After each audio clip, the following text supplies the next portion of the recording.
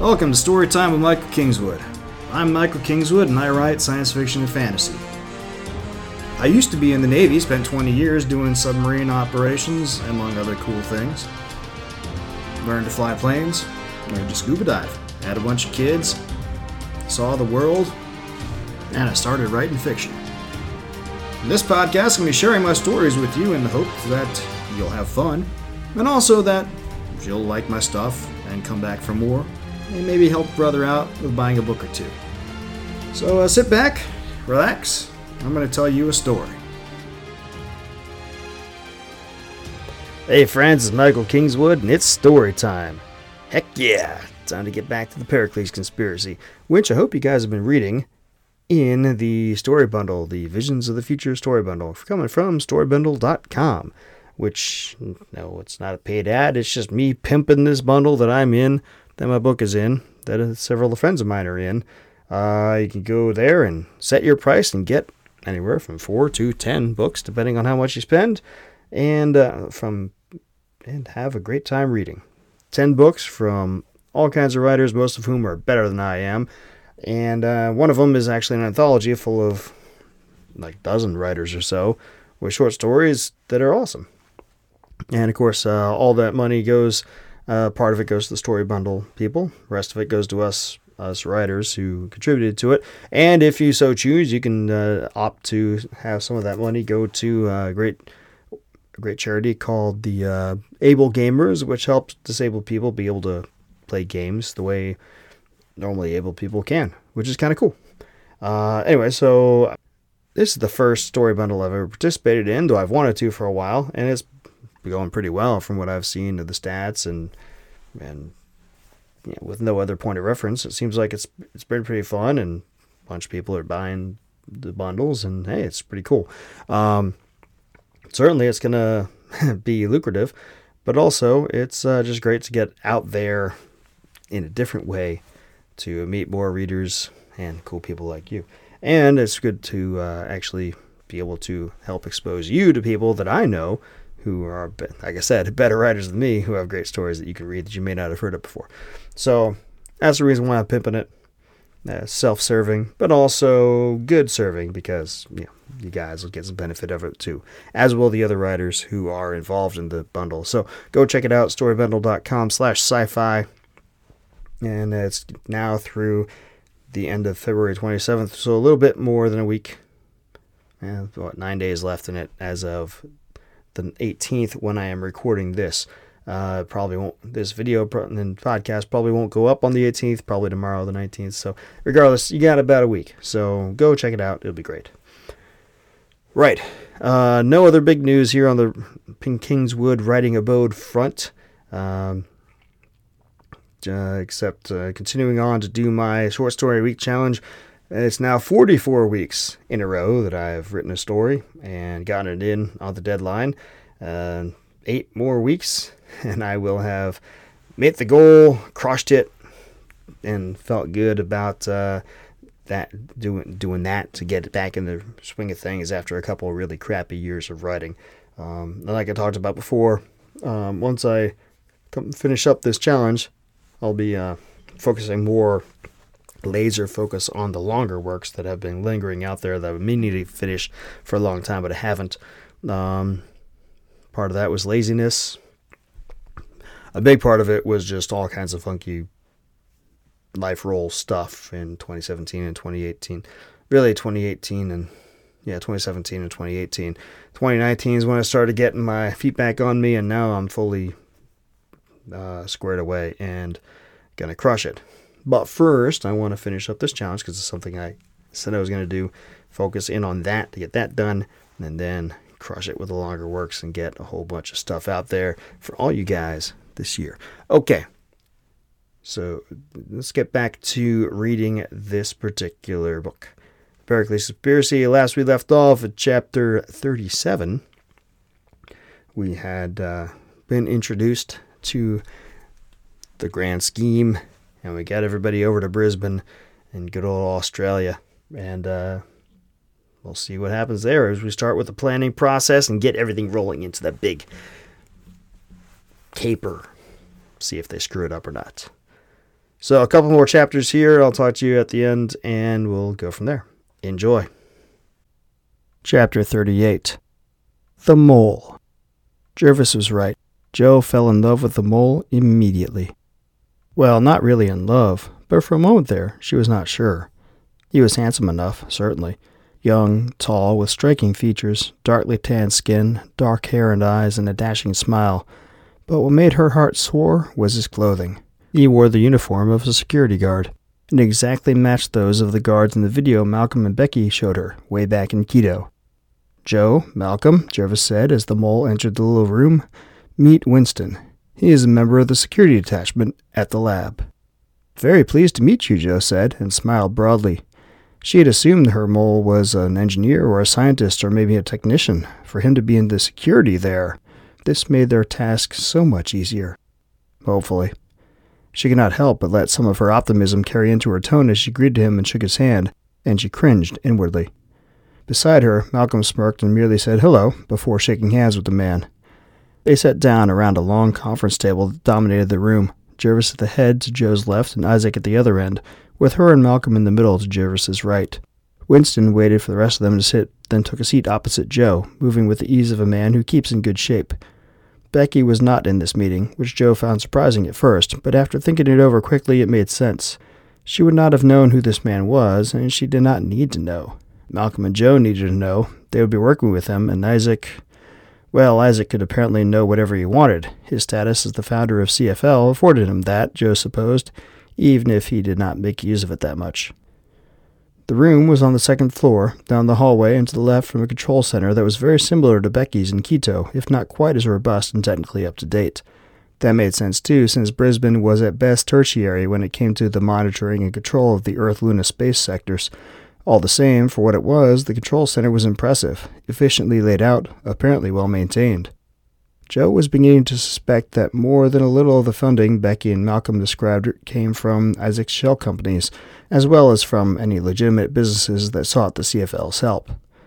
A single control station of Quito's capability was one thing. If all the CFL sectors had command and control setups like Brisbane's, and Joe suspected they did, that would take a hell of a lot of money to establish and maintain, not to mention the bureaucratic know-how to make the required purchases without showing up on some agency's radar. It was pretty impressive. So, Joe looked from Winston to Jervis and raised her eyebrows. It was their show. Time to see what they had. Jervis smiled knowingly and gestured for Winston to proceed. The security guard cleared his throat and, inclining his head briefly toward Jervis, said, "Activity has increased severalfold in the fortnight. The scientists are working 3 shifts. Word is there is massive pressure coming down from above to finish the current projects, and then we'll be shutting down altogether. In the meantime, they've nearly doubled the security force." He shook his head. "Something's got them spooked." That checked with the chart. Chandini had to know there was a possibility they were going to blow the whistle on the whole thing or take more direct action. She and her superiors would be stupid to not get rid of the evidence as soon as possible. Joe was actually surprised, pleasantly surprised, that they had not already pulled shocks. "How much time do we have?" asked Malcolm. Winston shrugged. "I'm not a techie." He frowned thoughtfully for a few seconds, then perked up. "But I heard a couple of the senior engineers talking as they left a couple days ago. Sounded like they only thought they had a month, maybe a little bit more." Joe smiled. "Perfect. That's all the time we need." Winston looked at her askance. "Ma'am, this is a maximum security facility. We all have greater than top secret clearance." "So do I." He did not look impressed. "You did? You didn't specially flagged in the system, you know. Everybody in security knows your face on sight." He glanced at Malcolm and added, "Both of you. And even if they didn't, they've got crack troops on security detail. If you think you can just walk up there without thorough planning, you got another thing coming." "Ah, but we have an ace in the hole," Joe replied, giving Winston a sharp, meaningful look. He snorted. "I'm just a guy who stands watch. I don't have authority over anyone but myself." He leaned forward and tapped his fingertip against the top of the table. "Point is, you're going to have to plan this thing to the T, even with my help. And even then, I wouldn't give greater than a 50-50 chance of getting in, getting your video, and getting out again without being caught." "Video?" Joe blinked and looked at Jervis. "You didn't tell him?" Jervis returned her look with one of annoyance. "I've been with you this whole time. When was I supposed to tell him?" Winston frowned in confusion. "Tell me what?" Joe sighed. "We're not going in to get a video." She explained, and his jaw dropped. He remained silent for almost a full minute after she finished. She was about to lean over and shake him when he finally shook his head and spoke again. "You are insane." Joe opened her mouth to speak, but he cut her off, standing and wagging a finger at her as he spoke. "You're bloody bonkers. If you think—" He trailed off and looked at her incredulously for a moment. Then he snorted and threw up his hands. "To hell with this. I'm out of here." He turned toward the door and found Jervis blocking his way, his arms crossed over his chest. "Where do you think you're going, mate?" "Away from her," Winston replied. "I pass you information, not—" He drew a deep breath and said more calmly, "Look, I can't be involved in this sort of thing. I'm fucked if I do." Jervis scowled at him. "You're fucked if you don't." "But—" "No. Listen." Now it was Jervis who wagged a finger right in Winston's face. "You came to us, mate. Said what was going on in there was some fucked up shit. You said you wanted to help put a stop to it. Well, now's your chance." "Bollocks. I meant getting the word out, not some loopy scheme to rob the place." Malcolm spoke up, his deep voice carrying easily across the room despite the fact that he barely spoke above a whisper. "We tried that. It didn't work. There are no other options." Winston scowled and shook his head. "No, fuck this." He moved to push back Jervis, and then something happened. Joe couldn't see. It happened so quickly. One moment, Winston looked as though he was going to push Jervis aside and get through the door. The next, after confusing twisting of limbs that happened too quickly for her eye to follow, Jervis had him pinned face first against the wall, his arm pinned behind his back while Jervis grasped his throat in a chokehold. Winston's eyes went wide in shock, no less so than Joe's were, she was sure, and he made a little choking sound as he tried to speak. But Jervis talked over him, quietly, into his ear. "You listen, mate, and listen well. You're tied to us. You're going to help with this. If you don't, if you betray us or do anything that hampers this operation, I will personally see to it that the authorities know exactly what you've been doing for us this last year, and about your other little side job, too." Winston's eyes widened even further in stark, naked fear. "Are we clear?" Winston nodded, or tried to, but it was clear enough. Jervis released him with a quick shove that sent him staggering back toward the chair he had abandoned. He caught himself from falling by placing both hands on the chair back and stood there, doubled over and breathing in deep gasps of air for a moment, his eyes darting between the four of them in fright. Joe was surprised to find that she was standing. A familiar tingling excitement swept through her, the byproduct of adrenaline she knew, and she had to force her arms not to tremble as she took hold of the table's edge. She leaned forward and looked at Winston in the eye.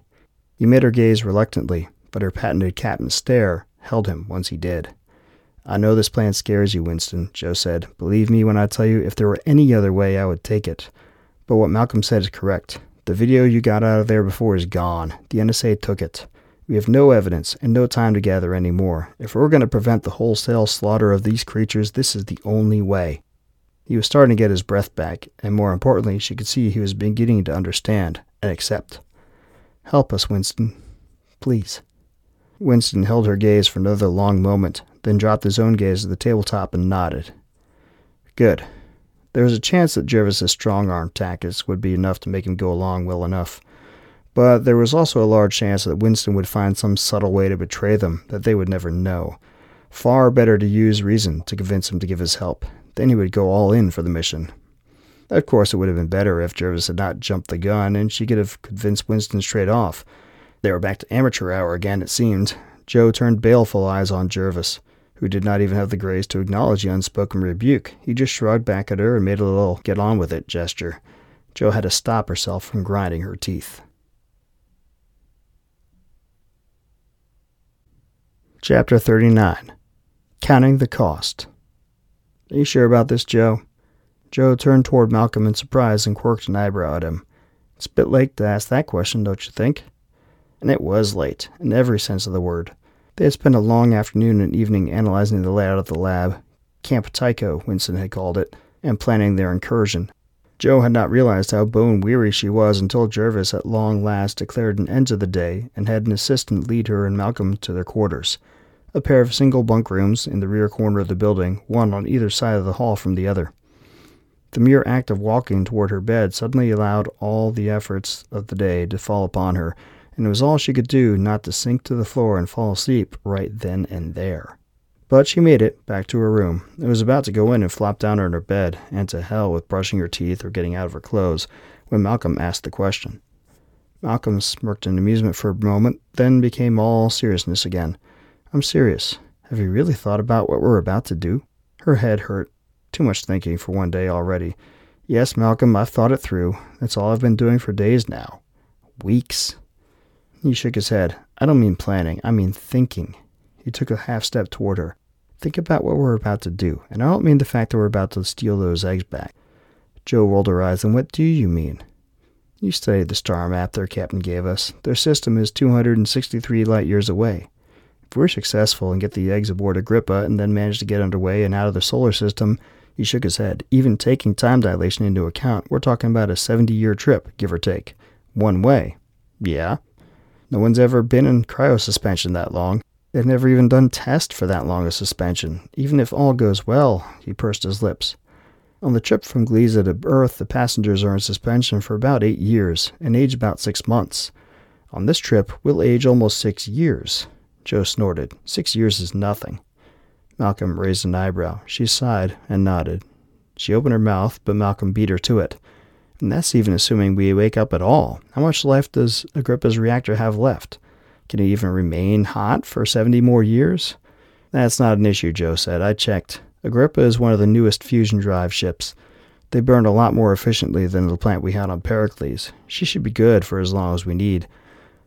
Malcolm nodded, conceding the point. Fine. But there are still other potential problems. I operated one of those new plants once a few years ago. They're highly automated, but it's much different from what I'm used to. Even if I can make it work, what if... So look up the tech manuals and study up. They're not classified or anything. She drew a deep breath to try to dampen the annoyance his questions were beginning to evoke. Look, Malcolm, I know the risks. What would you suggest? We just put the eggs aboard and send it burning off on automatic? Hope the aliens find it and figure out what to do with it? She shook her head. That's just silly. It'll be on automatic most of the trip anyway. Except for the most important part, contact. We need to be there to explain what's happened, to apologize. Even if it means not coming back? We won't have fuel for the return trip. If they're unable or unwilling to refuel us, we'll be stuck there forever. He shivered slightly, and Jo was tempted to do the same. Are you really willing to take that risk? That thought had crossed Jo's mind once or twice, and it terrified her. To live out the rest of her days, and there would not be very many of them, so far away from anyone and anything familiar. To die alone, maybe at the hands of the very beings she was trying to do right by. It was not something she wanted to even think about, but Malcolm was right. It was a very real possibility. But what was she supposed to do? Shrink away from that possibility? Maybe if there was another alternative, but there was not. Jo had to believe that these beings, advanced as they were as honorable as they appeared during their brief meeting aboard Pericles, and they would see that they were trying to do the right thing and treat them accordingly. And even if they did not, it would be worth it to prevent an even worse impression when they eventually learned the truth of what humanity had done to their babies. As for the rest, she would have to deal with those issues when they came up. Jo nodded. It's not an unreasonable risk to take, considering the circumstances. Malcolm just looked at her for a moment, staring her straight in the eye. Jo felt a rush of warmth and had to work hard to keep from flushing at his direct, frank gaze and his subtle, musky smell. He had not looked at her like that since... No, she was not going back to that again. She squared her shoulders and forced that bit of excitement down firmly beneath a mantle of professionalism, or at least she tried to. But tired as she was, it was more difficult to do than she would have thought. Finally, Malcolm said, You are remarkable, Jo, do you know that? She realized she was smiling, and she hoped not too girlishly. So I've been told. She snorted out a half-laugh. Remarkably stupid. Malcolm laughed as well, and then, before she realized it was happening, he was holding her tightly, but gently. His mouth pressed against hers, and she surprised herself by returning the kiss fiercely. Time seemed to stop until finally, with a regret that she felt down to her bones, she pushed him back to arm's reach. Malcolm drew a deep breath. Jo noticed he was shaking. For that matter, she was rather breathless herself. I missed doing that, Malcolm said softly. Jo nodded. Not so deep down inside she had missed it too, but it was simply not feasible with them on different ships. And then he got transferred onto her ship and became inappropriate. They had both been adults, put it behind them, but apparently not that far behind. It's the stress. You're just clinging to the familiar as a coping mechanism. Jo suppressed the thought, but it rang true enough that she could not ignore it completely. Now was not the time for this. Maybe later, after they had put this business behind them and had time to actually think, to feel without the threat of the gallows hanging over their shoulders. Get some rest, Malcolm, she said. It's going to be a long day tomorrow. He nodded agreement, but she saw regret and need in his eyes, and for a moment she thought he might try to kiss her again. She was not sure how she would react to that. Instead, he turned and walked into his room. The click of the door's latch snapping into place seemed to ring with a note of finality that made Joe's heart sink.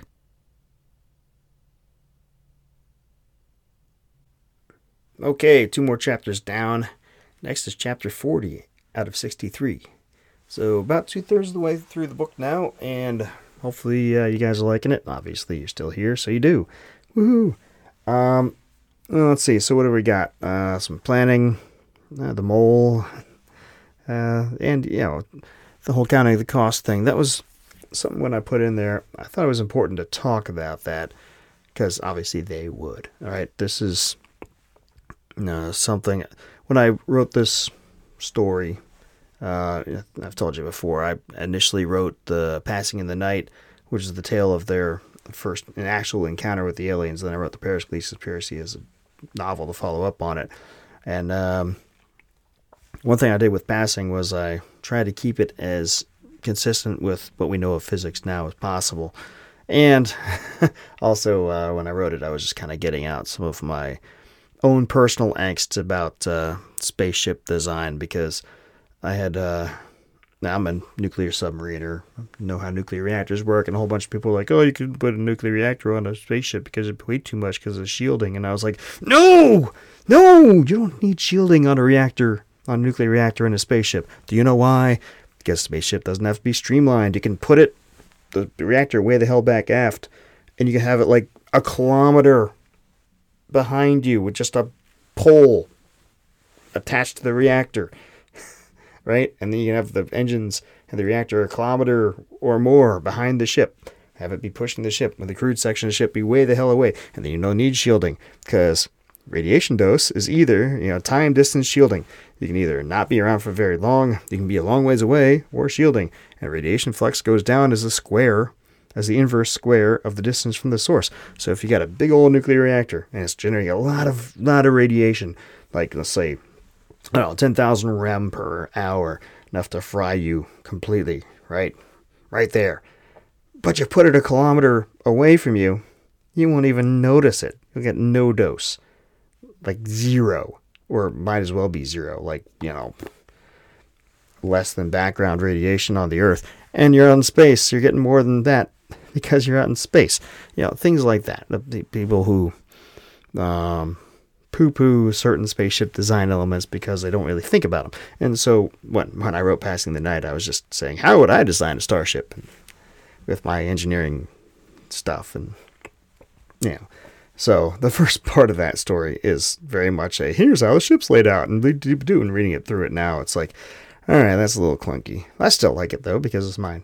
But anyway, I still wanted to maintain at least, verisimilitude and staying close to physics as we know it now. So, obviously, we don't have a thing like cryosuspension now. Who knows? We may someday, we may not. But I actually went in my old modern physics book and looked up the relativity equations and computed the time dilation effect for 95% of the speed of light, and computed the time distance stuff for all this stuff. See how long it would actually be for the people on this ship as they're going, the speeds they're going. And I was like, 260 light years. That's 70 years, right? That's a long time. And a long time to run a reactor. Now, the way it would work was you would accelerate. I did this math too. You accelerate at 1g for a year, and you get to 95% of the speed of light. Plus or minus a little bit, but close enough, right? So the first year you burn a lot of fuel, and then the next 69 years you're not burning a lot because you're just maintaining the reactor power at self-sustaining, maintaining the ship basically, and with no passengers and just 2 or 3 people, Joe and Malcolm, and maybe a couple others, depending. Don't need much in terms of life support. So really, you can shut down a lot of systems and maintain pretty low power level through that whole time. But still, that's still a long time, right? So that's not a small thing to consider. And then there's the whole just, being gone for that long. Even if your reactor's working right, you're gone for 70 years. One way, come back, you're 150 years later. Now, Jo had been experiencing this sort of thing with her trips, to Gliese and back is 40 years, but 40 Earth years, not 40 years that she experienced, but still, she was there with other people that she knew, her crew, and she made some continuity. Not doing that, it's a whole different thing. And then there's, of course, the whole, like Malcolm brought up, hey, we don't have any fuel. We don't have fuel when we get there. Are they going to be able to fuel us? Will they be willing to refuel us? What if they just shoot us down? All kinds of stuff to think about. So I really wanted to put that thought process in, because they would think about this and say, is this worth doing? I don't know. And I thought it was a fascinating discussion to have above and beyond that realistic thing, if that's what people would talk about when they're deciding to do this or not. So I thought all those things were interesting to discuss. So that's why I put that in there. And it had a cool character moment with her and Malcolm. So anyway, that's that. Okay, so don't forget, check out the Story Bundle, Visions of the Future, storybundle.com/sci-fi from now till the 27th of February 2020. 10 books, including mine, and you can set your price. Go check it out. Lots of great writers there. Aside from that, if you don't want to do that, come back next week, and we'll do some more chapters. Yeah, that's it. Swing by my website, say hi, michaelkingswood.com, and let me know what you think. Subscribe, like, tell all your buddies. I'll see you next week. Till then, don't do anything I wouldn't do. Thanks for listening to Storytime with Michael Kingswood. You can find me online at michaelkingswood.com. I'm also on Facebook and Twitter. My web store is ssnstorytelling.com, where you can find all my books in your favorite formats. Purchasing through the web store nets me the most profit, but if you prefer, I'm also on Amazon, Barnes & Noble, Kobo, and all the other usual e-tailers. If you want to learn about new releases, sign up for my mailing list through the contact form at my website. I guarantee not to spam you, only send an email when I have some news to share. Storytime with Michael Kingswood is copyright of Michael Kingswood. Intro and outro music copyright Gene Paul Zogby, licensed through stockmusic.net. All rights reserved.